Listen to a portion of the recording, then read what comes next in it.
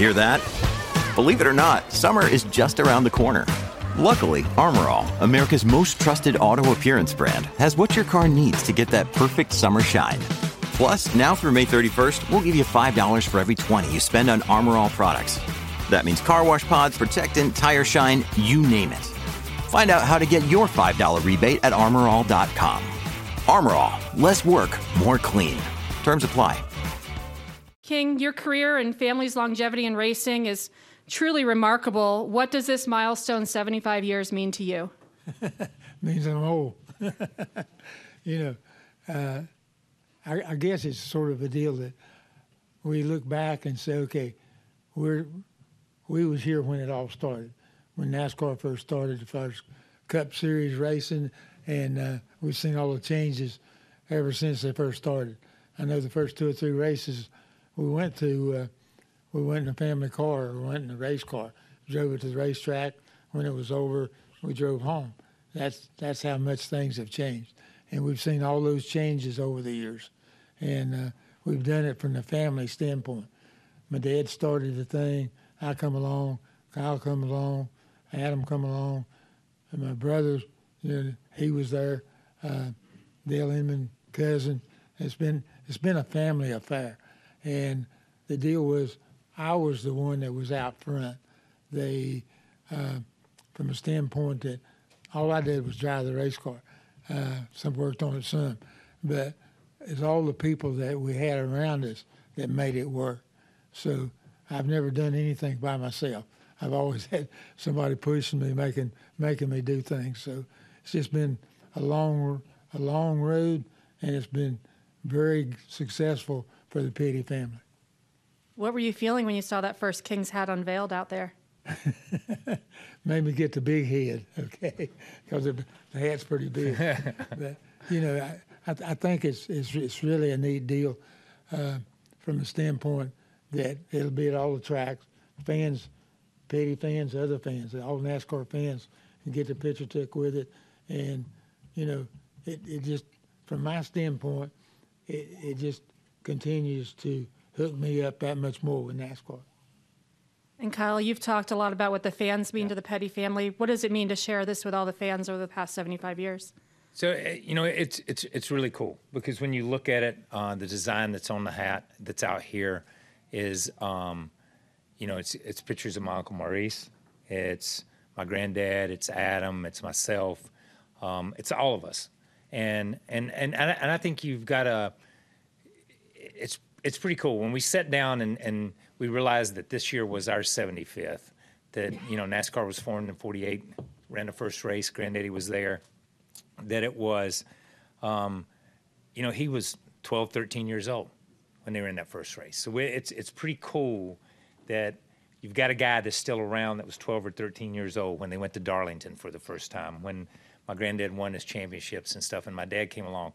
So you've got that history in our family. At the same time, there's guys that have had an impact on the sport from Jake Elder, who went to work at Petty Enterprises, or from my granddad and them in 60, 61 when I was born, that went on to win championships with Dale Earnhardt, Steve Mill, Tony Glover, Adam Stevens that's out there right now. All these guys come through Petty Enterprises. So what Petty Enterprises and the organization has meant to the sport as you look out, it's not just us, but it's really cool to think that as a family, and that's what we look at it is, and I've said it a million times to everybody in this room. We grew up in rural North Carolina in a rural community where there were farmers, and there were lots of farmers that were 3rd and 4th generation farms. We just happened to raise race cars on our farms.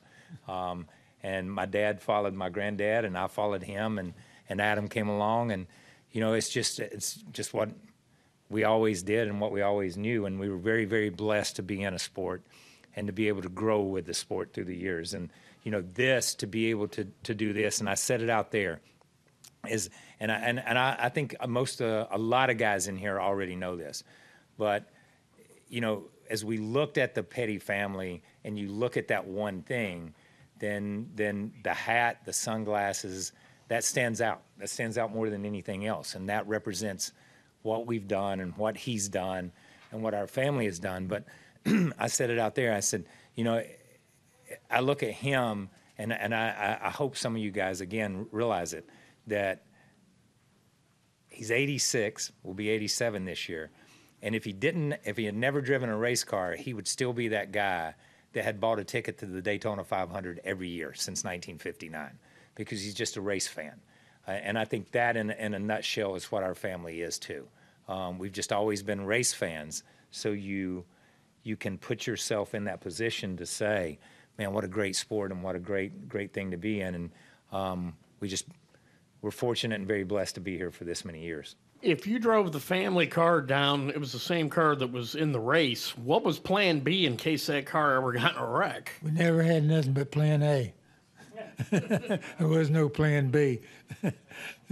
And also, how many times in your career did you were convertibles mixed in with the regular cars? And just what was that like? Because that had to be fairly intimidating to be out there in a convertible. What happened in I've turned 21 in July of 58 and I wanted to start driving.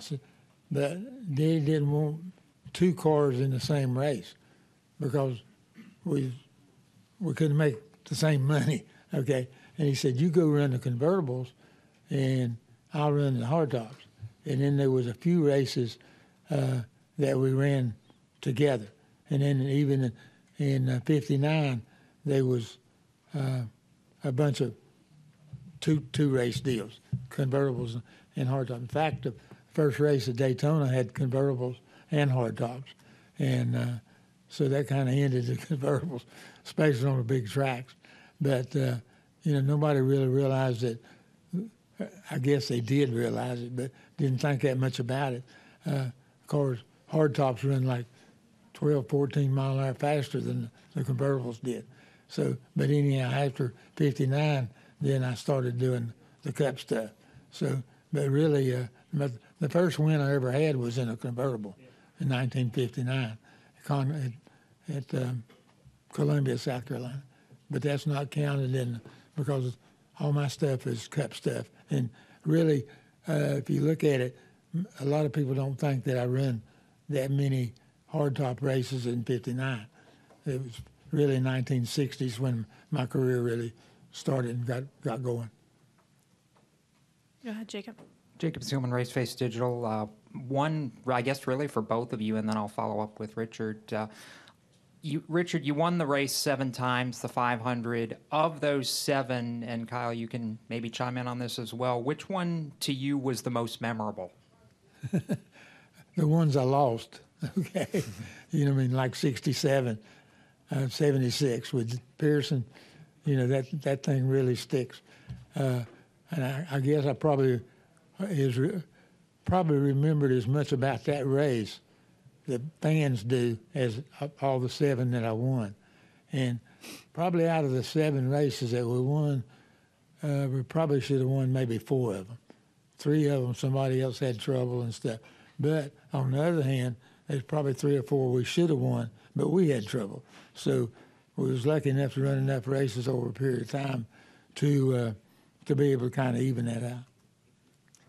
Yeah, for me, watching his wins, then 79 is the one that stands out. And I think we had, there were moments, if we go back to, and we'll go back to 61 when my granddad wrecked here. And a lot of people forget that he went over the wall in turns 1 during the first race, and then my granddad went over the wall in the second race.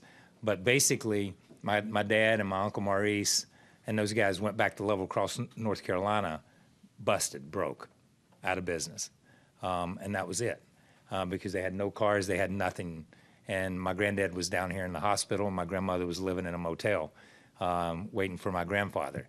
So 79 was the same kind of thing in a little bit different way, because come off a really bad year in 78, and a lot of people don't remember until you see the photo, but it didn't have STP all over that car.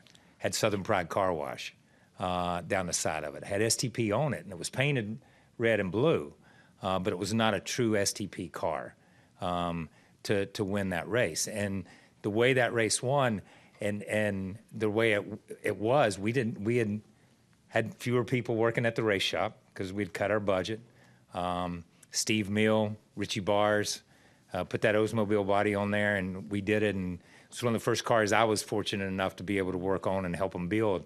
So I took a lot of pride in working on your dad's car and it coming and winning the Daytona 500, no matter how it won. But if you go back to it, I think that race, in a lot of ways, epitomized what Petty Enterprise was, and that they never gave up. You just kept digging. When the sponsor money wasn't exactly what it should be, when the car wasn't the fastest car, you ran every lap until it was over, because it's not over until they throw the checkered flag. And that day was a huge day for our family and for our business. And real quickly, Richard, what's it mean just to see the tribute scheme on Jimmy's car this week as he tries to get back in the 500? I think that's a big deal. It's a Petty blue car, and I think I won a couple of races with a Petty blue car down here, so we're looking forward to seeing what's it. But just a tribute back to legacy is bringing in what legacy is, just a name. If it's got to have a legacy, it's got to have something behind it. So they decided to sort of bring some of our past back to legacy, which I thought they should have done before. We're going to go to Mark, and then Dan, then Ben and Stephen. Mark Garrow, PRN. Kyle, you grow up, and it's the family deal to race. So you're a little kid, you're kind of watching this as you grow. When did you begin to realize it was a bigger deal than you understood to begin with, and your dad was a bigger deal than you first understood? Yeah, and you know what? Probably older. I've joked about it, but I was serious. I was in elementary school before I realized everybody's dad didn't have a race car, because pretty much everybody I knew, their dad had a race car. You know, that's kind of the way it was. But I don't think I realized until, and I remember we went to Greenville Pickens and took Dennis MacArthur with me, friend of mine, and he was just blown away with the race cars. And Jabe Thomas let me wax his race car. Richard Petty wouldn't let me touch his race car, but Jabe Thomas let me wax his race car and hang out with him. But the thing was, then you realize that your friends thought your dad was a pretty cool deal and a pretty big deal. And I think it was not that I ever realized it, but it's that the way people acted towards him, and the way people acted in restaurants, and you would walk in. I mean, you know, we just grew up where when you'd sit down in a restaurant to eat, 80% of the people would be staring at you. And you're always like, what, I got some on my teeth? What's up? You know? And they were so polite, because they would wait until he got through eating, and then they would come over and ask for an autograph. But it was just, and I know that sounds weird, but it was your normal. You know what I mean? So I think it just kind of evolved into that, where you realized that what he did was a little bit different, and what we did as a family was a little bit different. We're going to go to Dan, and then Ben. Hi, Richard. You mentioned how nice it is that Jimmy's going to pay tribute to you on the car. I'm wondering how you feel now at Legacy. Last year when you were here, you seemed a little hurt over how things were going with the team and with Jimmy. How's the relationship changed, if at all, over the past year? Remember, every question that's asked, you don't have to answer. What's the question? Did you hear him? He said last year he thought you were a little uneasy with where Legacy was. Are you okay with it now? Well, I'm a little bit better, especially once they painted the car blue. Okay. That blue color hides a lot, bud. No, I guess basically everything was so new when we had the conference here last year. You know what I mean? And there's been a lot of questions answered since then. So I think I've got a little bit more comfortable with it. It's not like what I'd like to see it, but from my standpoint, it's a lot better. On my end of it anyway. I'm going to go to Ben, and then Stephen. Ben White with the Fayetteville Observer. Actually got two quick ones. Okay, you won 200 races, and this is probably the millionth time you've been asked this, but I'm going to ask it again. You won against David Pearson, Bobby Allison, Buddy Baker, Cale Yarborough, Benny Parsons. What does it mean to you personally to have won 200 races against the greatest stock car drivers in the world? What does it mean to you? You know, it just happened. Okay, yeah. I just happened to be there at the same time they was, or they happened to be at the same time I was. I wasn't there with Earnhardt's or you know Gordon's, Jimmy Johnson. You mean so? How would I have fared against them, or how would they have fared against me? But if you look at the people you just brought out, those people won more races than these people ever going to go to, you know, put it together. And they did it in a 12, 15-year period. And so NASCAR started off, and it had Lee Petty, Fireball Roberts, had a few guys. Okay, they carried it along for 10 or 12 years. And I've said this before. Then me and Pearson, Allison's, Bakers, all them guys, we came along and we carried it for a while. Okay, then Earnhardt comes along, he carries it for a while. Jeff Gordon carries it for a while. Jimmy Johnson carries it for a while. We're looking for somebody to carry it. Mm-hmm. And right now we don't have anybody. Gotcha. That's my personal opinion on that. We've got some good candidates, but nobody's broke out and got themselves just a little bit better than anybody else. Everybody's pretty even now. So from one standpoint, it's good. From another standpoint, it's always good to have a fox out in front for the hounds to all run for. Gotcha. Okay, second question real quick. 1979, everybody's asked Donnie and Cale before he passed away what went through their mind when they're at the bottom of turn 3 after they crashed, but nobody's really asked you what went through your mind when you looked up and said, holy cow, they're at the bottom of turn 3. So what went through your mind in 79 when suddenly you're in the lead and you're going to win the Daytona 500? I had to worry about Darrell, okay, yeah. Because Darrell and myself and Fort was a little behind. We was running for third place. And all of a sudden I get to the third corner and I'm running for first place. But I didn't run any harder for first place than I would have for third place. And it just happened that we was in the right place at the right time under the right circumstances. But I don't think I didn't think about winning the race as much as I thought about beating Darrell. I had to be the first of that crowd. And so happens that it was number 1 instead of number 3. We're going to go to Stephen and Steve. Stephen Toronto, CBS Sports. I'll pose this question to both of you because, Kyle, you mentioned at the beginning, you referenced Randleman. And when I got the opportunity to visit Randleman years ago, I could really get a sense of how much Petty Enterprises and the Petty family in general contributed to and built up the community. Can you talk a bit about how the rise of Petty Enterprises and all that your family has done in the community built up the community from what it was to what it is now? Randleman was a mill town. The city itself is a mill town, and the surrounding area is farm community, and it still is today, and to a large degree. The mills have gone away, as they have in a lot of southern towns, but it's still community, and I think that's the deal. And I've said it a million times: is there's what he did and what our family did put the name Randleman on the map in a lot of ways, because it's just a crossroads. It's just a small town, but at the same time, it's that place that we go back to, that he goes back to, and you've heard me say it, where he's Richard, not Richard Petty, he's Richard, and I'm Kyle, and that was Lee, and that was Elizabeth, and that was Maurice, and that was Adam.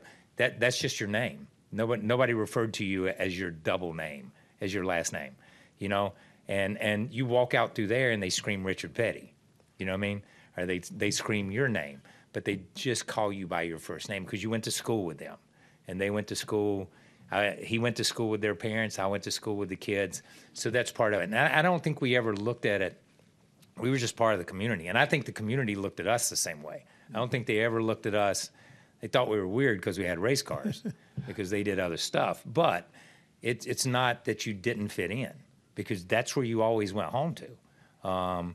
You know, we've said it a million times. You travel all over the world and all over the country, but there's no place like going back to Randolph County and Randleman, North Carolina, because that's where you're from, and that's where you're always going to be from. And when it's all over with, that's where they're gonna put us in the ground at, because that's who we are. And I think that's the thing that for us, and as we talked out there with the fans and stuff, that's the community we live in. This was the community we worked in, with all those guys in the garage area, with all the NASCAR officials, with all you guys in the press, that was always here. That was the community.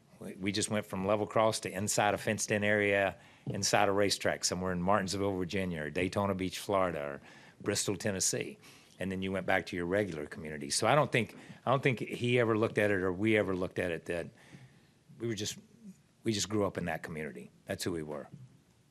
That's it. Thank you, guys. We'll go to Steve, and then Mike and Dustin. Steve Schweitzer with the Lasco Press.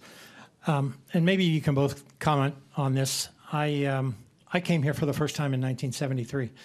You parked in the dirt and the grass out front. You walked up to a shack to buy your ticket. You walked through a chain link fence to get inside to climb up the grandstand and take a seat and watch the race. And if you go out front today, obviously, you know, an awful lot has happened here. Do you remember the first time that you came to the track and what your impression, you know, was? Two different generations there. Just curious how that appeared to you. Yeah, the first time we came down here, 1959, we came through the tunnel, had the pickup truck, had a race car on a trailer behind us, and went through the tunnel, and it was just nothing in the infield. I mean, there was a lake out there, but you couldn't see it. But the number 1 and 2 corner looked like a wall, but it looked like it was 2 or 3 miles away. I mean, it was just over impressive, I guess. We'd seen Darlington, but we grew up around Darlington, so Darlington was just a bigger racetrack than what we'd been. We came here, it was just a whole different world. And you got to figure, when you come out of town, you came into a swamp, and there was a racetrack. There was nothing out here.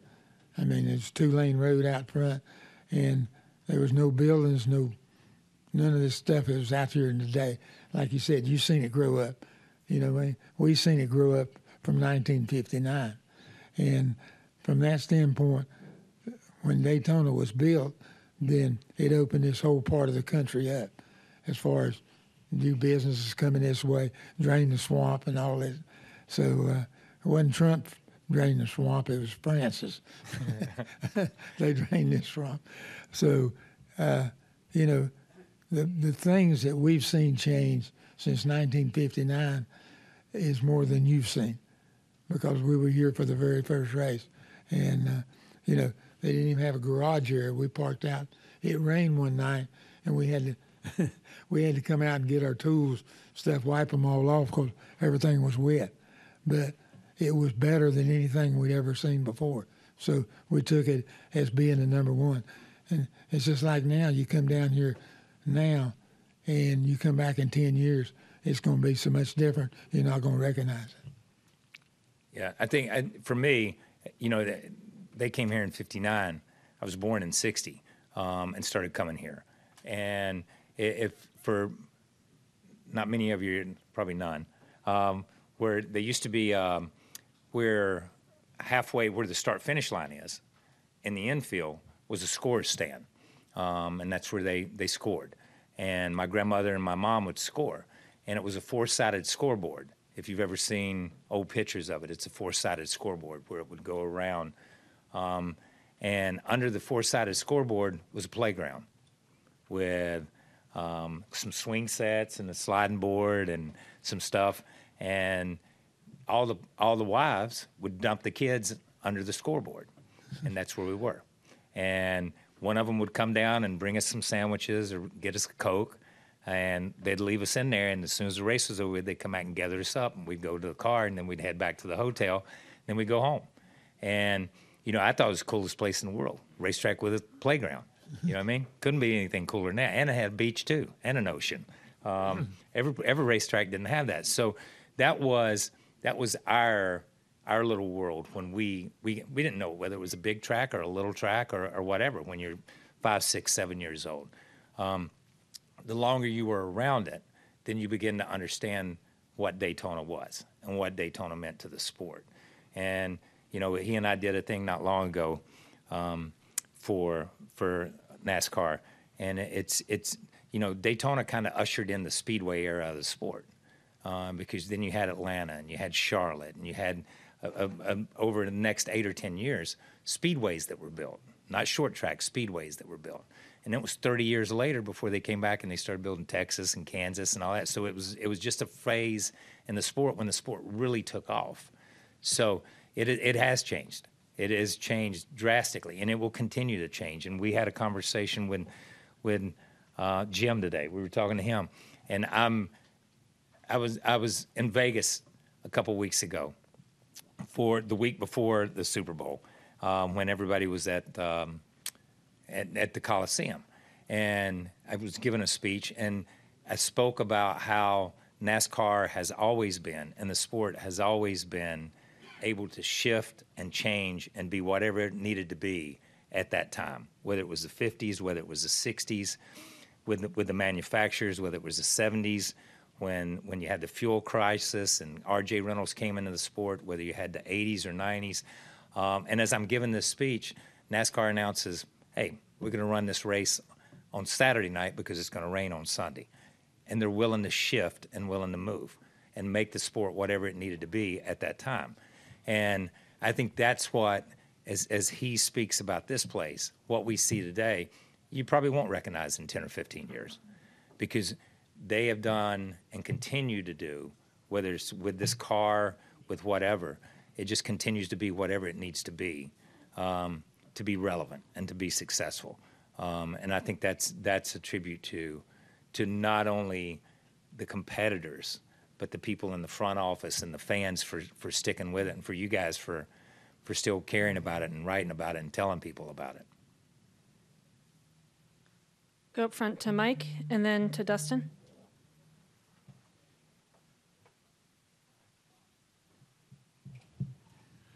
Richard, as far as I know, you were not born with a cowboy hat on. Do you remember when that started? Right here. See, he points at me. 1978, 79, Probably, somewhere along there. Yeah, early. He had When we started the boot business. Linda had a little business down there, antique business.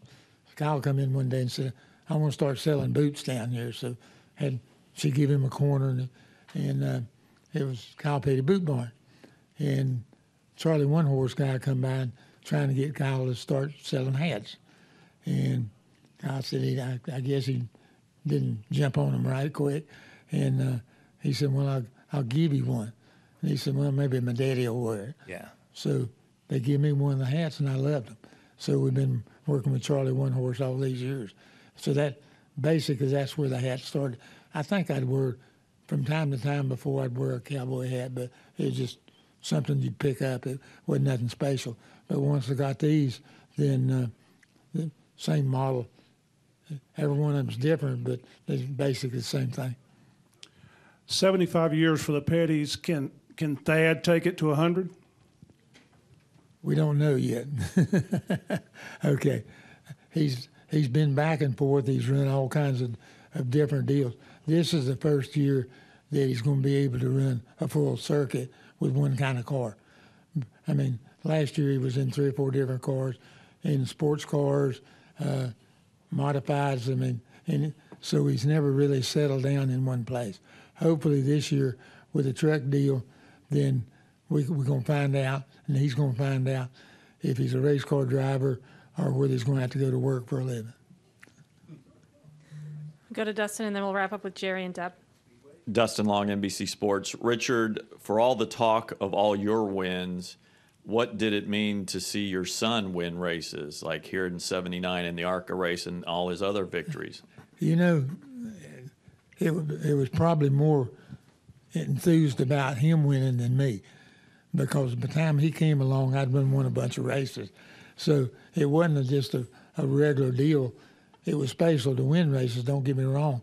But when you got a son coming along and he wins races, then that's really special. And I guess the first Cup race he won was in Richmond, Virginia, and he was running along there 5th or 6th, and Earnhardt and them, they all crashed. He winds up winning the race. And so we got a picture of me in the car. My dad won a race up there, and I'm sitting in the car. Okay, then I come along, I win races. Then I had a son to come along, win at the same racetrack. That made it, even though it was his first Cup race, it was very, very special for us to, all three generations won at the same racetrack. What was it like to make Dad proud? You know, I don't think you think about it at that time. You know, I don't think I thought about it until after Adam come. And it's so funny, you know, I am, because, you know, I didn't win a lot of races, but I won a few races. And I will be asked a lot, what are the most important races, your biggest wins? And my biggest win was '79 when he won here, because I felt like I had built that car. I felt like that was the first car they let me weld on. That was the first car they let me put inner panels in. That's the first car they let me do things with. I'd done things before, but you were 17, 18 years old, and you helped Richie and Steve build that car. That win, and then Adam winning that ARCA race at Charlotte. Those are the two greatest wins that I'll ever experience in my whole life. I could have won this race 20 times, and those still two would rank more, because the guy I love as a dad and as a hero, to help him win something, and then to come along and be able to help your son win something and do something too. Those are big moments in my life, really big moments. So, you know, I never thought about me until Adam, and I will say that. Jerry Jordan, KickingTheTires.net. I don't know if you know how many cowboy hats you've ever had or worn. Do you? Do you? No, not really. I usually keep 12 or 15 around, you know. So you wear them a while, and I'll autograph them, and we give them away for auctions and stuff, for charity deals. So there's been hundreds of them, I know that. I will say this. Everybody in our family has a grandfather clock from Martinsville and a cowboy hat from Richard Petty. Okay? So just do the math on that. So there's 28 of these statue hats that are going to be scattered around at NASCAR tracks. How much input do you get on what they're going to look like? And have you seen? Well, no, the way it is, I think the hats come plain, and then each racetrack puts their special stuff on it. I mean, when we come back here for July the 4th, this one here, July. Yeah, the July race in October. Yeah, they change it. But anyhow, for the summer race, then it'll be wrapped different. It'll look a little bit different. Okay. So every race, and every hat will be a little bit different, because they are advertising their racetrack. Yeah. They're not advertising Richard Petty. You know what I mean? They're using that hat to advertise themselves with. Yeah. So it helps me and it helps them. Yeah. It's pretty cool, because you know, when we go to Martinsville, there'll be photos of him in Martinsville Victory Lane, Granddaddy winning at Martinsville.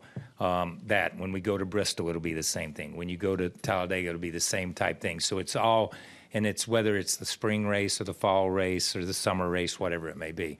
So the racetracks have really gotten behind it.